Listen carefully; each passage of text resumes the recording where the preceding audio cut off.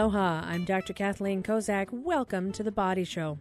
Each week we talk about health and fitness, but none of what we discuss replaces a visit to your own primary care provider. You want to know the most common heart rhythm problem throughout the world? Well, if you mention atrial fibrillation, you'd be right. Different types of heart rhythm problems can affect how people function when they exercise, just when they're walking around at home. But if you have a problem, it can often be particularly associated with side effects of serious things like strokes. You might need medication, in some cases surgery or pacemakers. But if you ever wondered what caused those sorts of problems, well, we've got a great show for you today. Dr. David Singh is in the studio. He is a cardiology expert and particularly specialty in electrophysiology at Queen's Medical Center. And he's going to be ready to answer anybody's questions, including my own, about what causes atrial fibrillation and what's the best way to treat it. We'll be taking your calls in just a few minutes at 941-3689, toll free from the neighbor islands, 877-941-3689. Before we get started on that, I want to talk about an upcoming conference going on. In medical news today, we've got Getting a Grip on Arthritis. This coming Saturday, March 22nd, there's a free community health event. And if you or anybody you know has arthritis, this is going to be a discussion that you want to go to. It's going to be happening at Ala Moana Hotel in the Hibiscus Ballroom. Again, this Saturday, it's free. You can register online. But we've got one of the faculty on the phone now talking a little bit about what you might learn at this conference. Dr. Alberto Santos Ocampo, rheumatologist at Straub Bone and Joint Centers, on the line. Bertie, tell us a little bit about why somebody might want to come to this conference and what they might learn. Hi, Kathy. Good afternoon, and thank you for inviting me. This is actually a yearly event that HPH and Straub offers. And every year we've done this. We've pretty much had around 1,000 people come to attend and learn about things they can do for their arthritis, or if they don't have arthritis yet, how they could probably prevent arthritis from developing. We talk about mostly osteoarthritis or wear and tear arthritis. And also this year we'll be having some talks on osteoporosis, which we've done a few times before but not recently. So there's a lot of interesting things they may learn from this seminar. So even if you don't have arthritis, but you want to try and prevent it, this is a place where you might learn about some of the ways to keep your joints hopefully functioning healthily as long as you can. Correct, yes. And then the other topic, osteoporosis. Lots of people want to prevent that. Oh, absolutely. There's a lot of medicines out there, but there's also some other things you can do to make sure that you're doing the best you can to keep your bones healthy. That is correct, yes. And exercise is actually very helpful for both, whether you're dealing with osteoarthritis or osteoporosis, exercises is good for both problems. Well, it's funny because I really can't think of any medical problem that people have that exercise wouldn't help. Oh, that's correct. In some way. When you think about the majority of things we see in the office, okay, cancer. Maybe you can't treat cancer with exercise. But boy, high blood pressure, high cholesterol, diabetes, osteoporosis, osteoarthritis. These are all things that getting outdoors can really help with. Now, you're also going to be talking a little bit about joint replacement surgery. So if somebody already has arthritis and is looking at whether or not they need to do something more dramatic for their joints, you're going to be talking about that as well. Is that right? Sure. And we have, one of the best orthopedic surgeons in Hawaii discussing, joint replacement surgery from his standpoint.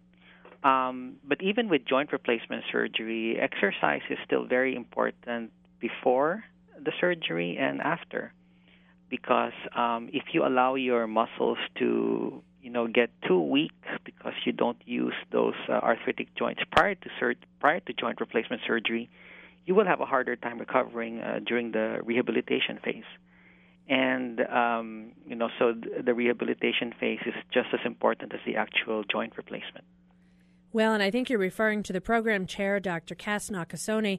He'll be there along with yourself, Dr. Muhammad Abi Youssef, Marcy Nowak, who's an exercise physiologist, Rochelle Takamoto, orthopedic surgeon from Wilcox, and Justin Young, sports medicine. So you guys have a huge lineup of some fantastic folks to really help provide this free public information on how to keep your joints healthy and how to make sure that if you do need a surgery, you keep going as long as possible. Absolutely. And, if they haven't registered by now, they should, because the slots fill up really quickly.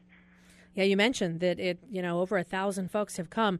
Again, this is going to be Saturday, March 22nd. If you want more information, you can always give a call to 522-3469, or you can go online to hawaiipacifichealth.org/gettingagrip.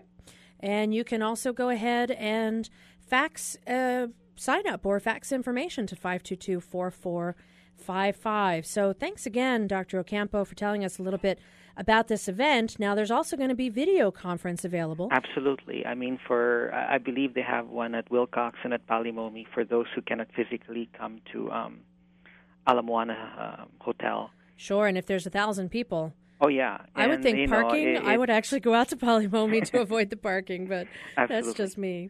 Yes. All right. Well, thanks so much for joining us today. Again, that's Dr. Alberto Santos Ocampo. He is a rheumatology expert. He's going to be giving a talk, particularly this weekend, about non-drug therapies for osteoarthritis pain. Thanks for joining us today, and I hope to see a lot of folks at that conference. I'm sure I will. What a great topic. So thanks for putting that on. And thank you for the free advertisement. Absolutely. Free advertisement for a free conference. Absolutely. What more could you ask for? All right. Thanks a lot. Thank you. Okay. Bye-bye. Okay, today we're talking a little bit more about the heart. Now, the heart has three basic components, kind of like a building. There's structure, the different chambers of the heart, the plumbing or arteries that supply blood flow to the heart, and the electrical system, which is what directs the heartbeat. Arrhythmias happen in the electrical system, and we have an expert today. We've got Dr. David Singh from Queen's Heart, and we're going to talk some more about atrial fibrillation and other sorts of heart arrhythmias. And what's that pounding sensation you feel in your chest, and how do you know if it's something serious? If you've got a question or a concern, you can join us at 941-3689, toll free from our neighbor islands, 877-941-3689. Dr. Singh, welcome to The Body Show. Thanks, Kathy. I appreciate the opportunity. Happy to have you here. Now, tell us a little bit. Atrial fibrillation, it sounds like a scary thing, but how common is this? And how would you know if you had it? Yeah, so it's actually very common. And I think anybody with a heart rhythm problem always is rightly concerned, because some heart rhythm problems can be dangerous. But although atrial fibrillation has a lot of potential consequences, it's really quite manageable, and a lot of people are afflicted with this disorder. Just to give you an idea, the chance of developing atrial fibrillation after the age of 40 is 25%. So wow. You can imagine 1 in 4. Yeah, that as people get older, and from what we understand, this is really primarily a disease of aging. More and more people develop atrial fibrillation, so it's extremely common, and we have many good methods of treating the disease. Now, how would you know if you were in atrial fibrillation? Do most people notice it? Do they not notice that that's what it is? This is one of the really interesting things about atrial fibrillation, which is that for some patients, it's picked up completely incidentally. So they may be going in for a colonoscopy or some other routine test, and someone listens to their heart and finds out it's irregular, and they actually had no idea they were actually in it. Whereas with other patients, they know the minute that they go into it and feel quite disabled by it. And so it's a little unclear why some people have such dramatic symptoms, whereas other people don't have symptoms. But to be sure, many, many patients have the symptoms associated with AFib, such as shortness of breath, palpitations, they can feel their heart racing, and this is a very common situation with patients with AFib. So let's talk about what it really is. Normally the heart beats about how many times a minute, and what is it that makes something can be considered to be fibrillating? What is that process? Right. So to really understand AFib, you have to kind of understand how the heart beats. And as you mentioned earlier, every time the heart beats in the human body, it's because an electrical impulse has told it to beat. And in a normal situation, we are all born with a pacemaker that sits in the top right chamber of the heart. That's called the right atrium. And every time that pacemaker fires, it sends an impulse from the top chambers of the heart down to the bottom chambers. And as a result of that, the top chambers contract and then the bottom chambers contract. And when the heart is beating healthily in a normal fashion, that happens between 60 and 80 times per minute if people are at rest. Now, in atrial fibrillation, what actually has happened is the top chambers have gone haywire. And instead of beating 60 to 80 times per minute, they actually end up beating 3, 4, even 500 times per minute. And so the result of that is the bottom chambers end up beating a lot faster than they should, and the top chambers end up beating way faster than they should. And for that reason, people often get the symptoms of a racing heart. So in that case, I remember this visual image from medical school. And somebody said if you were to look at the heart on the top in fibrillation, it's like a bag of worms. Now, I personally have never put worms in a bag, but you can kind of physically think about what that might look like. So it's not just the pacemaker that's going that fast. There's different parts of the heart saying, hey, we're going to start beating. No, we're going to start beating. So the top chambers can go pretty darn fast. And if your bottom chamber follows that, that could be trouble.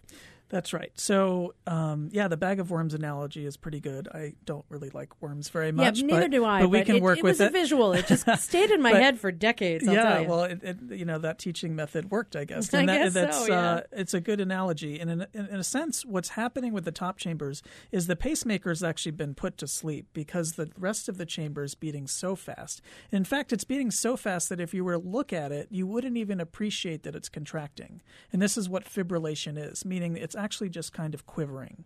Now, fortunately, there is a safety mechanism, and that safety mechanism exists in the heart such that not every impulse from the top chambers, known as the atria, get down to the ventricles. And that's because if the ventricles were beating at 500 times per minute, the patient or the individual wouldn't be alive. That's not really compatible with life. So there's a little gatekeeper, and it's called the AV node, and that basically filters out a lot of the impulses from the top chamber of the heart. Unfortunately, it doesn't often filter out as many as it should, and so the bottom chambers still end up beating faster than they should, but it does serve the purpose of preventing the bottom chambers from going dangerously fast in many instances.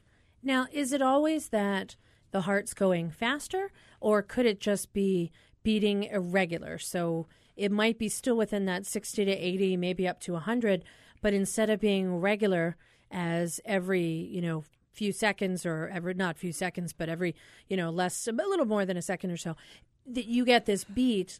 Could it just be same rate, but just funny rhythm?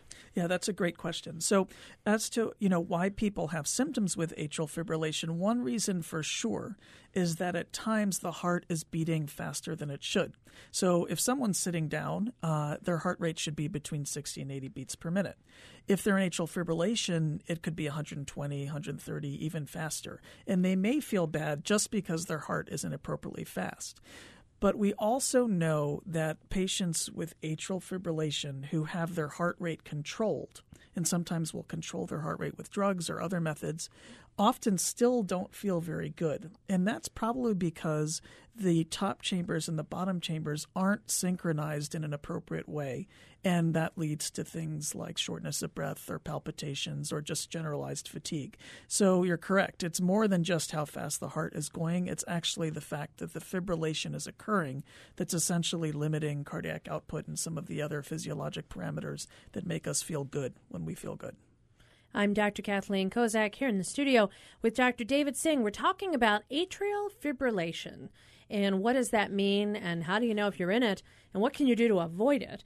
If you've got a question you want to know or if you or a loved one have been diagnosed with this, you can give us a holler at 941-3689. Toll free from our neighbor islands, 877-941-3689. Now, Dr. Singh, what could I personally be doing that might make me at a greater risk of atrial fibrillation? Are there any lifestyle things people do that could put them at a greater risk, whether they're under 40 or over 40 or anything like that? Yeah, so this is actually one of the areas of medicine, in particular cardiology, that we really haven't made too much progress in, and that is to say we don't really know in any given patient what causes AFib. We have identified many risk factors. Genetics is certainly one of them, and we do know in some families AFib tends to cluster. We know that it is for sure associated with high blood pressure. So if you're diagnosed with high blood pressure, making sure your blood pressure is under control is very important. We know that it's associated with heart failure. We know it's associated with other diseases like diabetes. So doing all the things that we can do to prevent those other diseases hopefully will impact the likelihood of developing atrial fibrillation. There are other things like, in particular, alcohol in large doses is definitely associated with atrial fibrillation. But for many patients, and this happens a lot, I get a patient that comes in and he or she says, hey, look, I'm healthy. I surf every day. I eat the right food. I don't smoke. I don't drink. I live this model life of good health, and I have AFib. What did I do wrong? And that's a very common situation. And the bottom line is a lot of times we don't know what causes it. So to the extent that we can prevent some of these things, we should, and focus on the risk factors that I mentioned. But sometimes, unfortunately, it just happens, and we haven't cracked that mystery yet. What about caffeine? If you're a caffeine queen, if you like to have a lot of that, I don't know who I'd be talking about. Could that put you at risk? Yeah, it certainly can, and I think the effects of caffeine are important in that it is a stimulant, and any stimulant can affect the heart, and in particular put people into fast heart rhythms such as atrial fibrillation.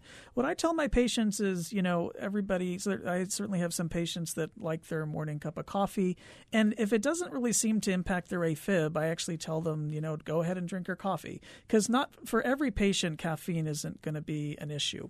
But certainly if you're developing AFib or you have AFib and it's a new diagnosis, or really if you have any fast heart rhythm that's been brought to your doctor's attention, cutting out caffeine is one of the first things that we'll do, because it very well may impact how often you get the disease or how frequently, how severe, that kind of thing. It's one of those lifestyle things. Cut the caffeine. Make sure you drink enough water. Don't get dehydrated. Do the stuff you can if you're not living that model life that some of the folks that see you are. We've got a caller on the line. We've got my friend Claire from Punchbowl. Claire, welcome to the Body Show. Hi, Dr. Kozak. How are you? Fabulous. How about you today? Fine, thanks. You would know I would have questions on this topic. I would know that. Yes, I would. Doctor, in the case of paroxysmal AFib, are there triggers, or is this just a spontaneous short-circuit event? Good question. Yeah, that's a great question, and that's really been the focus of a lot of the work that's been done on this disease. The first thing you said that I should kind of elaborate on is this idea of paroxysmal AFib. Well, thank you. Yeah, not everybody has the same kind of AFib, so some people will go in and out of it, and we refer to that as paroxysmal AFib. And other people have more advanced disease where they're really in it all of the time. So we really treat patients a little bit differently based on how much burden of AFib they have. Now, we absolutely do know that in patients with paroxysmal AFib, and this was a very important discovery that came out of France about 10 years ago, that we do recognize that there are triggers for AFib. And those triggers tend to be just like a key. I tell my patients it's like a key turning on the engine. So you need something to tell the AFib to basically occur. And that trigger usually comes from, not always, but often comes from something called the pulmonary veins, which are basically veins that are draining blood from the lungs into the top left chamber of the heart, called the left atrium. So that trigger occurs in the pulmonary veins. And if you can get rid of the trigger, you often can get rid of a patient's atrial fibrillation. So that's the target that we use for our procedures called ablation procedures when we take patients to the hospital into the electrophysiology lab and try and get rid of their triggers. We're often targeting the pulmonary veins. And are there things like stress, exercise? You mentioned caffeine, perhaps alcohol. Or is it different for each person, a trigger? Right. So I think that some of the normal culprits are stress, and we mentioned caffeine, lack of sleep, all of these things. Sleep apnea is a big one that goes underdiagnosed very often. But I think you're right. It really tends to be very idiosyncratic, and what may be a trigger for one patient may not be a trigger for another. I always tell patients, because almost all of my patients come in and have stress, and it's almost impossible to eliminate things like stress from your life. But we do know that stress plays a huge role on the heart. So to the extent that you can reduce stress, I think it's a great thing. So, for example, I tell a lot of my patients if they have things that they can do to reduce stress, such as doing yoga or meditation or any other things, I'm all for it, because I think the interplay between all of these different risk factors and triggers with the disease isn't quite clear, but we know that reducing them as much as possible is almost surely helpful. Oh, that's great information. Thanks. And if you get to this in the discussion today, when you talk about the ablation procedure, please let us know how you decide it's time to do that. It's a great question, Claire. How do you know it's time to really look at ablation, depending on how often you have the fibrillation episodes and how much it bothers you? So we are going to get to that, so keep listening. Okay, thank you. I'm Dr. Kathleen Kozak here in the studio with Dr. David Singh. When we come back, we are going to talk a little bit about procedures and when you would know if you need to have one. But we're also going to talk a little more about atrial fibrillation and some of the latest medications and treatments, and really why you should worry about it. What are the consequences if you don't treat it? Please stay with us. We'll be with you right here in just 1 minute. Each person received his or her own word with the assurance that no one else would use it that way in this universe or the beyond. Isabel Allende's magic words. This week on Selected Shorts from PRI, Public Radio International. Tuesday at 5 p.m. following Travel with Rick Steves. Aloha, Ray Cruz here. Our all-important spring fundraiser is coming up. It begins on April 2nd. A more important date to remember is March the 27th. Why? Because if you get your pledge in before then, it not only helps shorten the drive, it also puts you in the running for 2 round-trip tickets to Beijing on Hawaiian Airlines. All the details are available at hawaiipublicradio.org. Enlightened self-interest, some would call it. Plain good sense is what I call it. And thanks. Aloha. Welcome back to The Body Show. I'm Dr. Kathleen Kozak, and I am here in the studio with Dr. David Singh. He is an expert in electrophysiology and in particular has a special interest in atrial fibrillation. He works at the Queen's Medical Center, does go over to Hilo, and also here on Oahu. And we're talking today about this particular heart rhythm problem because not treating it may lead to some serious conditions. If you or someone you love has been diagnosed with atrial fibrillation, you can join us 941-3689, toll free from our neighbor islands, 877-941-3689. Before the break, we were talking with Claire from Punchbowl, wanting to know, what do you need to do about atrial fibrillation and when do you really have to consider procedures? Before we talk about that, Dr. Singh, let's talk about how you approach fibrillation. Is this something where it's always requiring blood thinners, always requiring medicine? When you see somebody who comes in who has this condition, let's say they have it intermittently, and how would it be different if they have it all the time? What is the approach that you take to helping them to figure out the best way to treat it? Right. So I think, the underlying message is actually it's very important to take an individualized patient care approach with this disease, because every patient with AFib is a little bit different, and you really need to tailor the therapy to that individual. As a sort of general overview, with any patient that comes in to talk about their AFib, I focus on 2 major sort of general issues. The first is, what are we going to do about your symptoms? If you're asymptomatic, then we can't really do much about your symptoms. It's hard to make... You don't have any, which is good, but okay. Right? So I always say, if you're feeling good, it's hard for me to make you feel better. And the truth is there are many patients with AFib that actually do feel reasonably well in AFib. So you may not have to focus so much on symptom management. Now, it's true, getting people back into rhythm, there are other benefits to the heart if we can do that. But for many patients who are asymptomatic, we will actually leave them in atrial fibrillation if the chances of getting them back into a normal rhythm are very low. On the other hand, if they have a lot of symptoms, then we want to try and address those symptoms, and we most readily do that by basically using therapies to try and get them back into rhythm. That may range from putting them on medications that are designed to maintain a normal rhythm, or, as we mentioned a little bit earlier, doing an ablation procedure. So that's the first box that we kind of talk about. And then the second portion of the discussion, which is really critical, is reducing their risk of stroke. So patients with atrial fibrillation are as much as 5 times more likely to have a stroke than that of the general population. And the reason's because in atrial fibrillation, the blood is not being flushed through the atria as effectively as it should. And whenever blood is not moving vigorously through any part of the body, really, you have the problem of blood clots forming. If a blood clot forms in the heart and happens to get dislodged and end up in the brain, it can cause a stroke.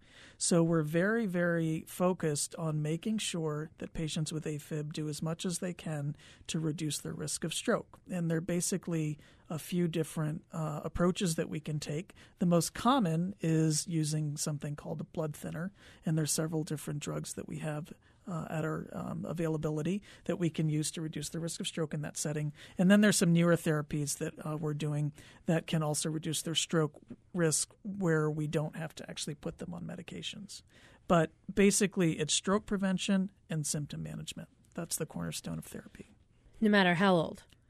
Yeah, no matter how old.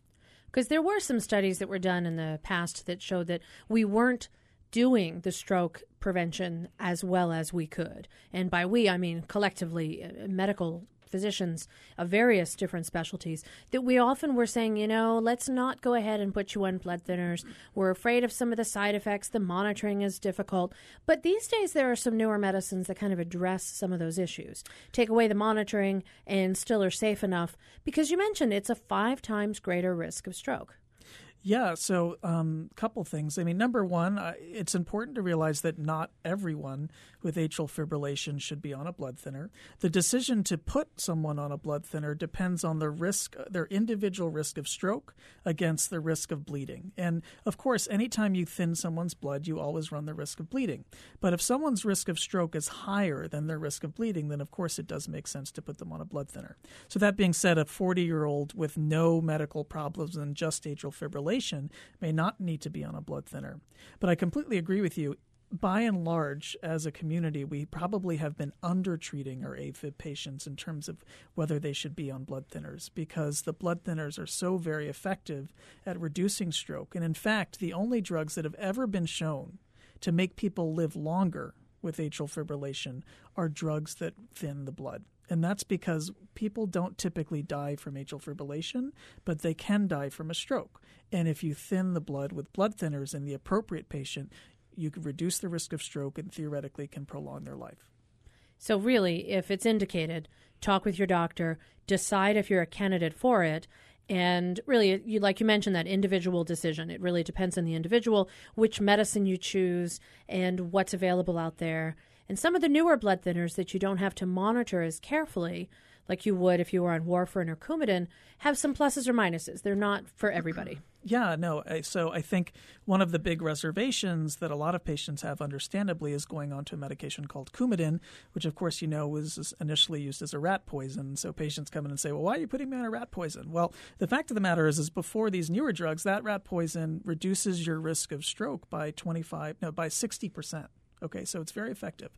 Now, the downside of Coumadin is that it's really difficult to take. You have to get blood tests often, has a lot of drug interactions, a lot of interactions with food, so patients are understandably reluctant to take the drug. In the last several years, at least 3 new drugs have come on the market that are much, much easier to take for many, many patients. And so increasingly we've been turning to those drugs because they appear to be at least as effective as Coumadin, if not more effective, at reducing stroke, and just as safe as Coumadin, if not even safer in some situations. So that's a really great option for many patients. All right, we've got a caller on the line. We have Ron from Makiki. Ron, welcome to The Body Show. Yeah, thank you. Thank you for taking my call. Just a quick question. Is there any relation or connection between skipped or delayed heartbeat and AFib? Yeah, that's a great question. So there are many different kinds of skipped or delayed heartbeats. Sometimes those skipped beats or extra beats come from the top chambers of the heart. Sometimes they come from the bottom chambers of the heart. One thing that I'll say is, and I get a lot of patients that come to my clinic with skipped beats or delayed beats or extra beats, and usually we don't do too much about them, even if they're having symptoms, because they're not usually associated with AFib in the early stages. Now, if people are having a lot of skip beats, and particularly if they're having a lot of extra beats coming from the top chambers of the heart, then we start to wonder whether there may be something going on and whether later on they may develop AFib. But honestly, it's very hard to predict whether that will happen. So for the most part, if people are just having occasional skip beats, delayed beats, we don't really worry too much about it. And if they're having symptoms just for those beats, we may put them on medications. But we don't necessarily assume that that will lead to atrial fibrillation down the line. Okay, thank you very much. All right, Ron, great question, and thanks for calling in. Because, Dr. Singh, a lot of people wonder, if you get these extra beats, if you get a run of extra beats, if you notice your heart pounding in your chest, is that going to put you at risk for strokes? And really, those sorts of things aren't necessarily the case. You need a diagnosis first, and sometimes it might just be that you've done something to make your heart irritable. You had too much caffeine, or you happen to have too much stress, or you mentioned sleep apnea as a very underdiagnosed cause of AFib, and we're learning more and more about sleep apnea and the ways in which it affects blood pressure and it affects metabolism and a variety of other areas, and AFib is just another one of those reasons why, if you think you have it, time to get it checked out. Yeah, and I think, as you pointed out, a lot of people have extra beats, and oftentimes it's not something that we really need to worry about too much, and just reassurance is probably the best medicine. But under certain circumstances, we really need to make the diagnosis. So probably every day that I have clinic, I get at least one or two patients who are referred for palpitations. And the key is really defining what the mechanism of the palpitations is. If it's just an extra beat here and there, that's fine, and we'll often do monitoring to prove that. But if it's undiagnosed atrial fibrillation, we also need to make that discovery. And so we'll frequently monitor patients to try and get a sense for what the cause of the palpitations are before going forward. Now, some of the tests that you can do range from things like EKGs, which are sort of like a one-time event where you see if the heart rhythm at baseline is normal, moving on to Holters, where you can monitor someone for 24 hours. Then there's event monitors, and they can try and pick up if you're having these episodes. How far does somebody need to go if they're having some heartbeat issues that they never seem to have when they're monitored? At what point should they really pursue making sure that they figure out what it is? Is it based on their symptoms? Is it based on the suspicion of it being something concerning? How do you know how far to go? Yeah, that's a great question. And I don't think there's an easy answer to that. I think, as you mentioned, there's sort of different levels of monitoring. And the 24 or 48-hour Holter monitor, which many people get, sometimes is helpful, but it often is not, because you're getting such a brief snapshot in time that unless someone's having symptoms every day, you often end up missing it. And it's very common for a patient to say, I had it every day and then I got the Holter monitor and I didn't have anything. It's like therapeutic Holter monitor, exactly. Right? Yeah. So, and then as you get more progressively involved, you can have these event monitors. We can implant recorders. I'm holding in my hand right now a really cool iPhone app where basically you can put your fingers on your iPhone and it'll record your heartbeat. So there are all sorts of different levels of monitoring. It's all about the context. If someone is just having occasional symptoms and it doesn't really bother them that much, and I have a very low threshold for thinking that it's AFib, then I might do some monitoring, and if they're basically doing okay, I won't worry about it. If I have a patient that was sent to me that because they had a stroke, and we really don't know why they had the stroke, and I suspect that the cause of the stroke may have been underdiagnosed AFib, I'll sometimes implant a monitor because I can get 3 years out of that monitor, and I know that I won't miss any AFib that occurs. And the imperative to really make the diagnosis in that situation is even more important. So the degree of monitoring often has to do with the context of the individual patient, and if we're very concerned, we tend to be more aggressive with monitoring. Now, one of our callers earlier was mentioning, how do you know when you have to consider things like ablation? So first, what is ablation and how is this helpful? So ablation is a procedure that is sort of a generic term for cauterizing areas of the heart that may be causing heart rhythm disturbances. And electrophysiologists like myself and others basically use the technique of ablation to target many, many different heart rhythm issues. The basic idea is that there's some circuitry in the heart that shouldn't be there, and if we can localize that circuitry or the extra pathways or whatever in the heart is creating mischief and actually cauterize it, burn it with a specialized catheter, we can often get rid of the heart rhythm disorder. In atrial fibrillation, over the last 10 years, there's been a lot of discovery about mechanisms of atrial fibrillation, and as I mentioned earlier, the triggers for atrial fibrillation. And what we found is if we go after those veins that I mentioned, the pulmonary veins, which are often the triggers for AFib in many, many patients, the key that turns on the engine, and we cauterize around those veins so that the electrical impulses in the veins can't get out of the vein to the surrounding atrium, we can substantially reduce and in some cases eliminate a patient's atrial fibrillation. So we typically will do ablations for patients with AFib who have a lot of symptoms. Maybe they tried some drugs and those drugs didn't work. And the really nice thing about ablation is that even though it is an invasive procedure, it's not a surgical procedure. So, I'm not a surgeon. I don't use scalpels and cut people's chests open.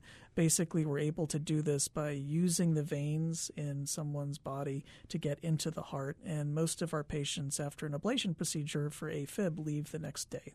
So it's almost like doing angioplasty. People might be familiar with that, or putting in stents. You're not completely unconscious. You're under sedation. You're in a specialized area of a hospital, but you're not necessarily in an area like an operating room.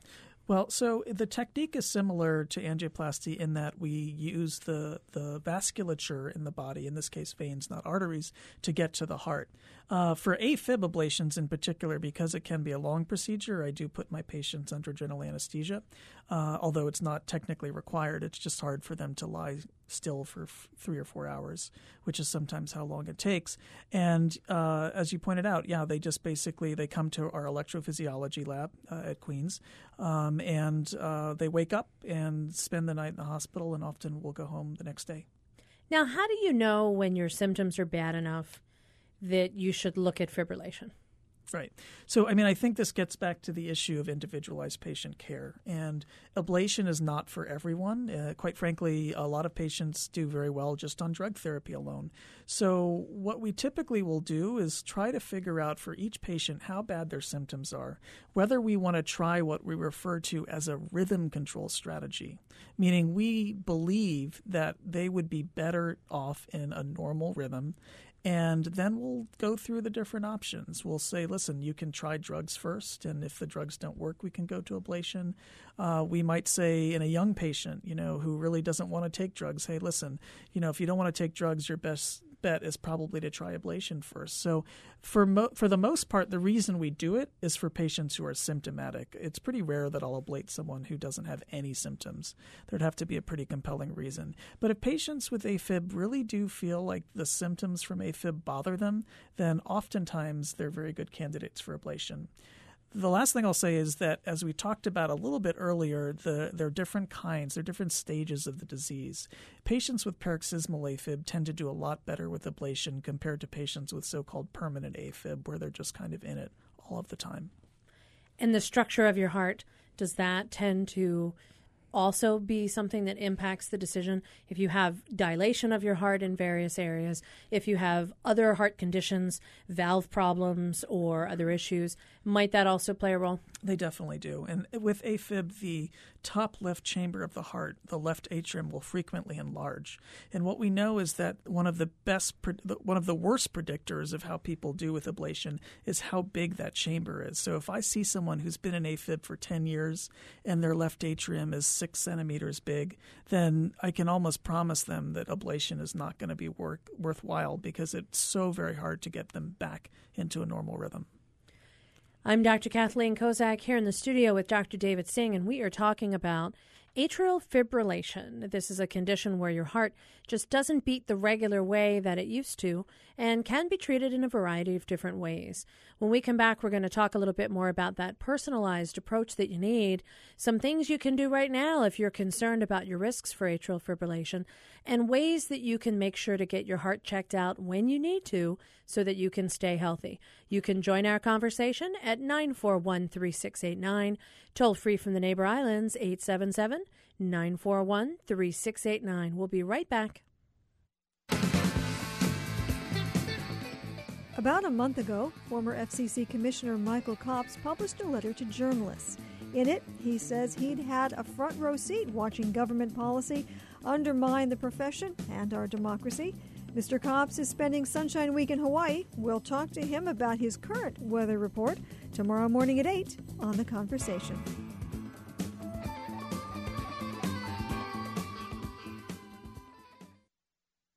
New Letters on the Air at the Kansas City Public Library features Irish novelist Anne Enright, who talks about structuring her fiction. I'm interested in the way things sit beside each other, the way if you move in a non-linear fashion, what it does to the reader's brain, actually. Anne Enright reads from her award-winning novels The Forgotten Waltz and The Gathering on New Letters on the Air. Tuesday evening at 6:30. Aloha, I'm Dr. Kathleen Kozak. Welcome back to The Body Show. Here in the studio today with Dr. David Singh, and we're talking about atrial fibrillation. He is an electrophysiology expert at the Queen's Heart Center. And before the break, we were mentioning a little bit about an iPhone app. Everybody these days likes to go ahead and figure out what their heart's doing. Well, I don't know. I do. Check your pulse when you're at the gym. Check to see how fast you're going. If you're working hard enough, which generally I find out I need to go faster. But, you know, you mentioned an app that we were just looking at during the break that sounded really neat. The AliveCore app. I want one because it looks cool. But who really needs something like this? And what can it do to help them? Right. So I think that the bottom line is that technology is evolving so quickly that, you know, the days of having to hook yourself up to all these different leads and wearing these bulky things around you to get home monitoring hopefully will be a thing of the past. This is just something that a colleague of mine actually put me onto a few months ago. And the particular app is called AliveCore, which can be, you know, downloaded from the App Store. But it's actually a case for the iPhone, and it's really cool. It has 2 electrodes on the back of the case. So an individual can basically at any time they want put their fingers on the electrodes, and it will automatically read what the heart is doing at that particular moment in time. So I think there are a lot of technologies similar to this that are coming out, but the kinds of patients who I think would benefit from this kind of technology are patients with sort of heart rhythm disorders that are a little bit tougher, where they really need to be able to assess what their heart rhythm is doing at any given time, and they're having to get Holter monitors all the time or event monitors all the time. This is a neat little alternative because they basically have it at all times, assuming they have their phone with them at most times, which most people do. So I think as the technology gets better, our ability to diagnose and manage these diseases will also improve vastly. So this is one option. If somebody wanted to think about it, they're having frequent rhythm issues, they could consider something like this, talk with their doctor. And does it record? Does it actually, if you had one of these and you went in to see your cardiologist and said, I think I have a heart rhythm problem, and we talked about me using this monitor, and I used it several times, and this is what I saw, you can record it. You can show it to somebody later. This particular app is pretty neat because, and again, I'm not involved with the promotion of this app at all or with the company. Well, I want one now. I kind of wish I were. I have no reason for it, but now I want one. Yeah, okay. But the really cool thing about this is actually once the recording takes place, it actually can be sent wirelessly to like a server that your doctor could then pull up and look at. So theoretically, the patient doesn't even need to come into the office. You know, they can just look at it remotely. So there's a lot of really amazing applications for this kind of thing, and I think this kind of application is really the future of heart monitoring in the outpatient setting. Well, it makes it accessible to everybody. I know I've had a few people who have seen me and they happen to work in an ER or they happen to work in an ambulance. And boy, when they have their funny heart rhythm, they're able to just hook themselves up exactly to the monitor and show me exactly what it looked like because they happen to be in that setting. But what's the likelihood if you're going to have trouble, that it's going to happen when you're right near your local ambulance or you're at work in the ER. It's less likely. So, this is another way to make remote monitoring more accessible. And I think it only can help refine the ability to make the diagnosis and to make the correct one. I agree. Now, right now, the cost, at least for this, to the patient is $200, which I think is still pretty still kind high. of pricey, but... Yeah, but I'm hoping, as time goes on with the technology being what it is, the price will hopefully come down as well. All right, we've got a caller on the line. We have John from Maui. John, welcome to the Body Show. Hi. Yeah, I had a mitral valve repair, and I'm doing great, playing a lot of tennis. My doctor from California has me on 2 drugs. One, amlodipine, and the other one, metoprolol. Yep. And, and I, his theory was that the metoprolol is good for reducing the heartbeat rate. Whereas the amlodipine is great for blood pressure, and it has been very effective. The amlodipine I take very well. I take 1 a day. Blood pressure is down to 115 over 85, and that's working really well. I don't seem to take very well to the metoprolol, and I don't think it's making a big difference on the heart rate. And he's got me on 50 milligrams in the morning and 50 milligrams before I go to sleep. And I don't particularly like it. I don't know. From what I can tell, it's not really doing anything to the heart rate. Before and after, the heart rate's been around 95. I'm curious, John, are you having side effects? No, not really. Not really. It's more.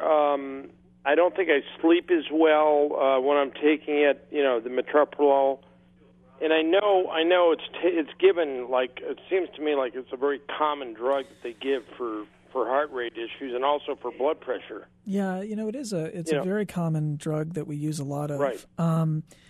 But it also does have a lot of side effects. People do complain about fatigue or not being able to sleep, and particularly younger patients really don't like it. I think the first thing is, most people's resting heart rate should be sort of in the 60 to 80 beats per minute range. And if your heart rate is persistently higher than that, one thing I would, just ask your doctor is whether they've looked into other causes for that. Because really, your heart rate shouldn't be hanging out around 95, 100 just at rest. Now, there are some patients that do have that, but that's the exception.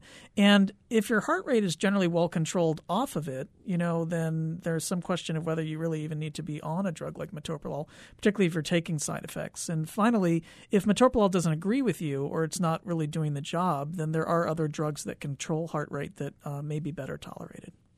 Any particular ones that you feel are great? Well, like I said, I use a lot of metoprolol, but there's another class of drugs called calcium channel blockers, and your amlodipine is one of them, but there's a related drug called diltiazem, which can control the heart rate as well, which we sometimes use as an alternative.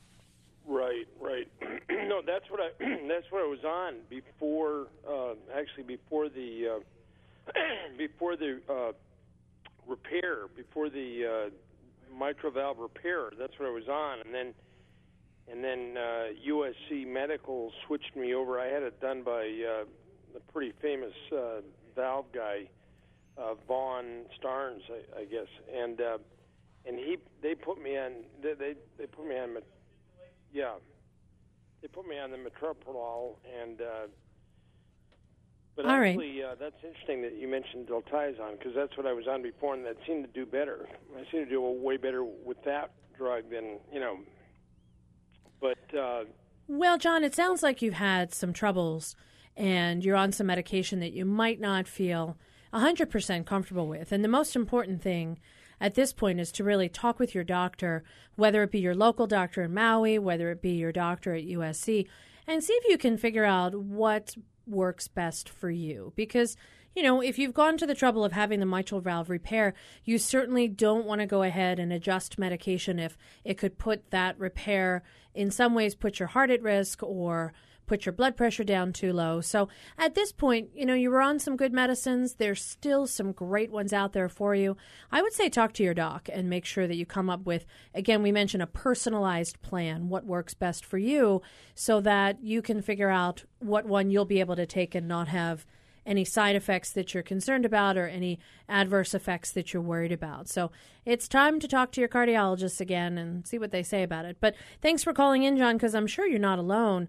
One of the things that we talked about was beta blockers. Metoprolol is a beta blocker, and there are a variety of beta blockers out there. When people have fast heart rates, we often give them medications to control their heart rate. There's some specific medicines that are used in certain heart rhythm cases, amiodarone, propafenone, a couple of other ones that are some of the older ones that we used to see people take. And then there's the ones that we use all the time for blood pressure, like metoprolol, diltiazem, some other ones. How do you choose which one might be best for a particular individual? Yeah, so typically the beta blockers like metoprolol, or the calcium channel blockers like diltiazem, for patients that get atrial fibrillation rarely, we will start with a drug like that, as long as the side effects aren't prohibitive. In young patients, we tend not to use them very much because it can make people fatigued.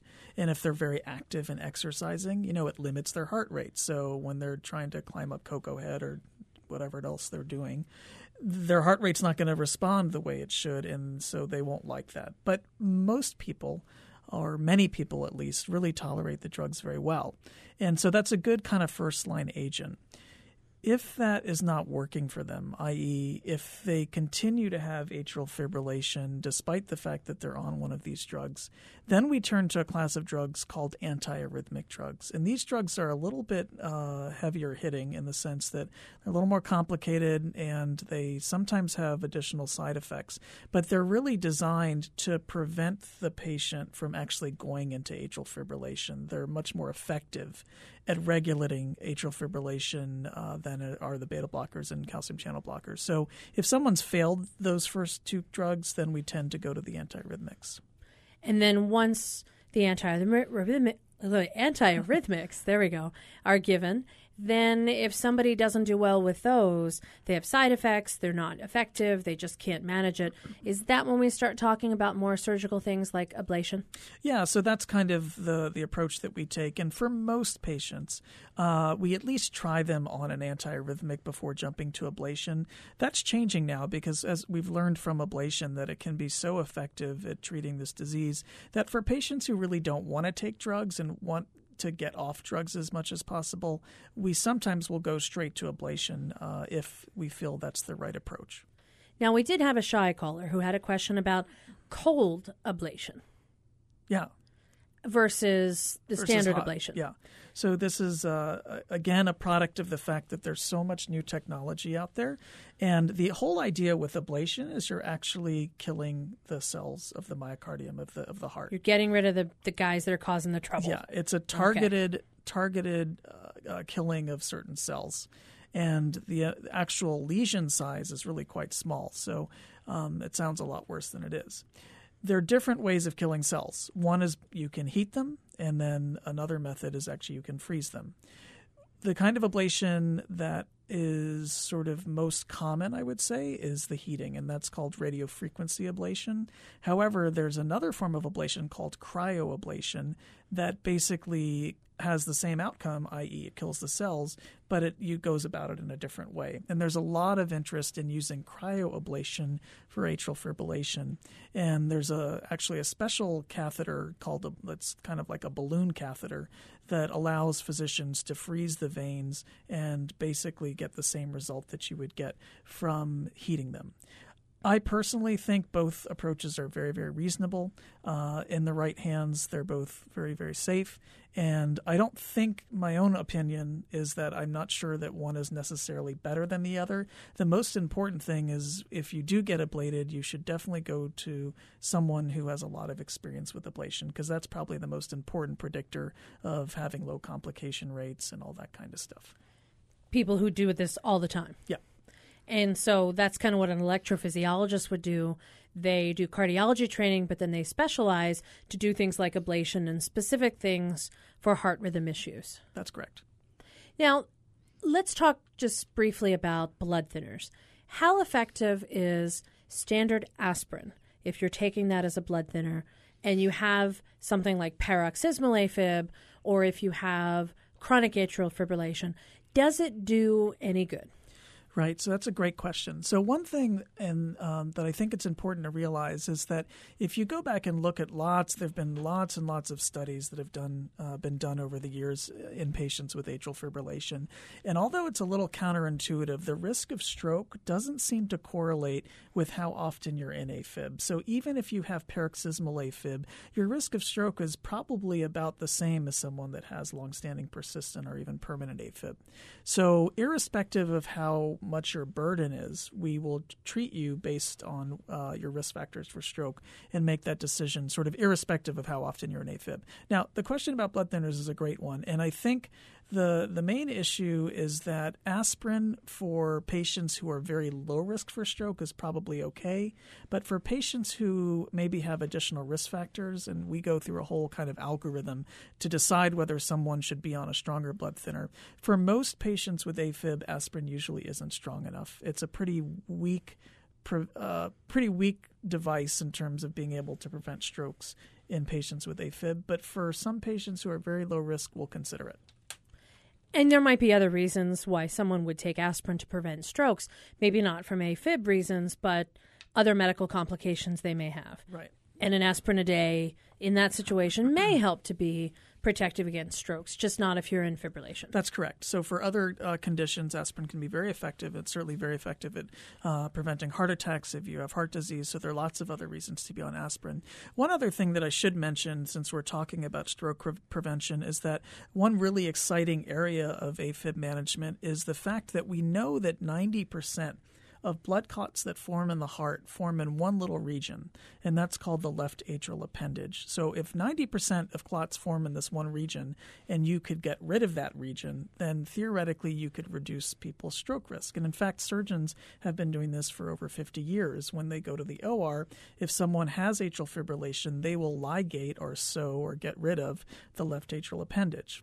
Well, very recently, there have been a couple of new techniques that have been developed where we can actually get rid of the appendage without actually having to cut someone open. And so we're really excited about this, and we've actually done it in several patients here in Hawaii. And we think that as this technology becomes more and more known, there's a whole nother kind of therapy for patients with AFib who are at risk for stroke, whereby they could actually have their appendage excluded or ligated without surgery and not have to take blood thinners in the future. So this is a really exciting area of AFib management that we're happy about.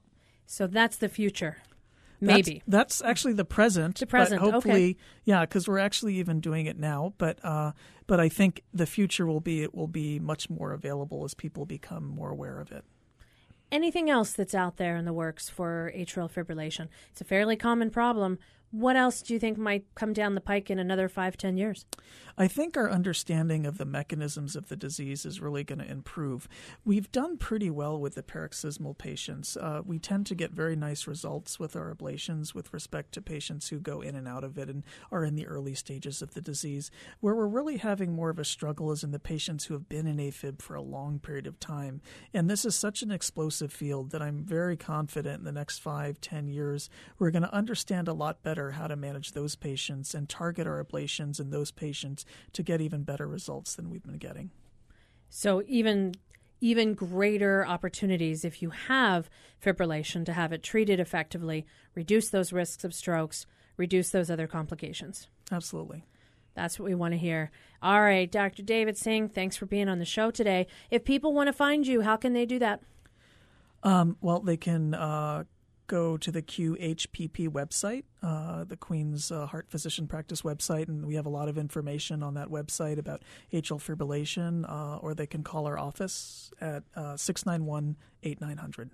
I was looking at the website earlier today, and they really do have a lot of good information, particularly if somebody wanted to take a look and find out more about different illnesses. So, I'll be honest, I just went Google with your name. I didn't even look up all the specifics, and I went, oh, there he is.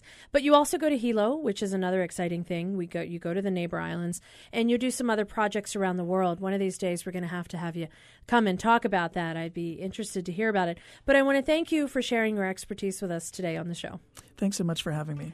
Thanks for coming. Dr. David Singh is a cardiologist specializing in electrophysiology at Queens Medical Center. He did his training at Georgetown, UCSF, Cedars-Sinai. He's been in Hawaii for the last 3 years. Special interest in AFib, as you can tell. If you want to hear this program again, you can check it out on our podcast, hawaiipublicradio.org. Our engineer is David Chong, our executive producer, Beth Ann Kozlovich. I'm Dr. Kathleen Kozak. We'll see you right here next week on The Body Show.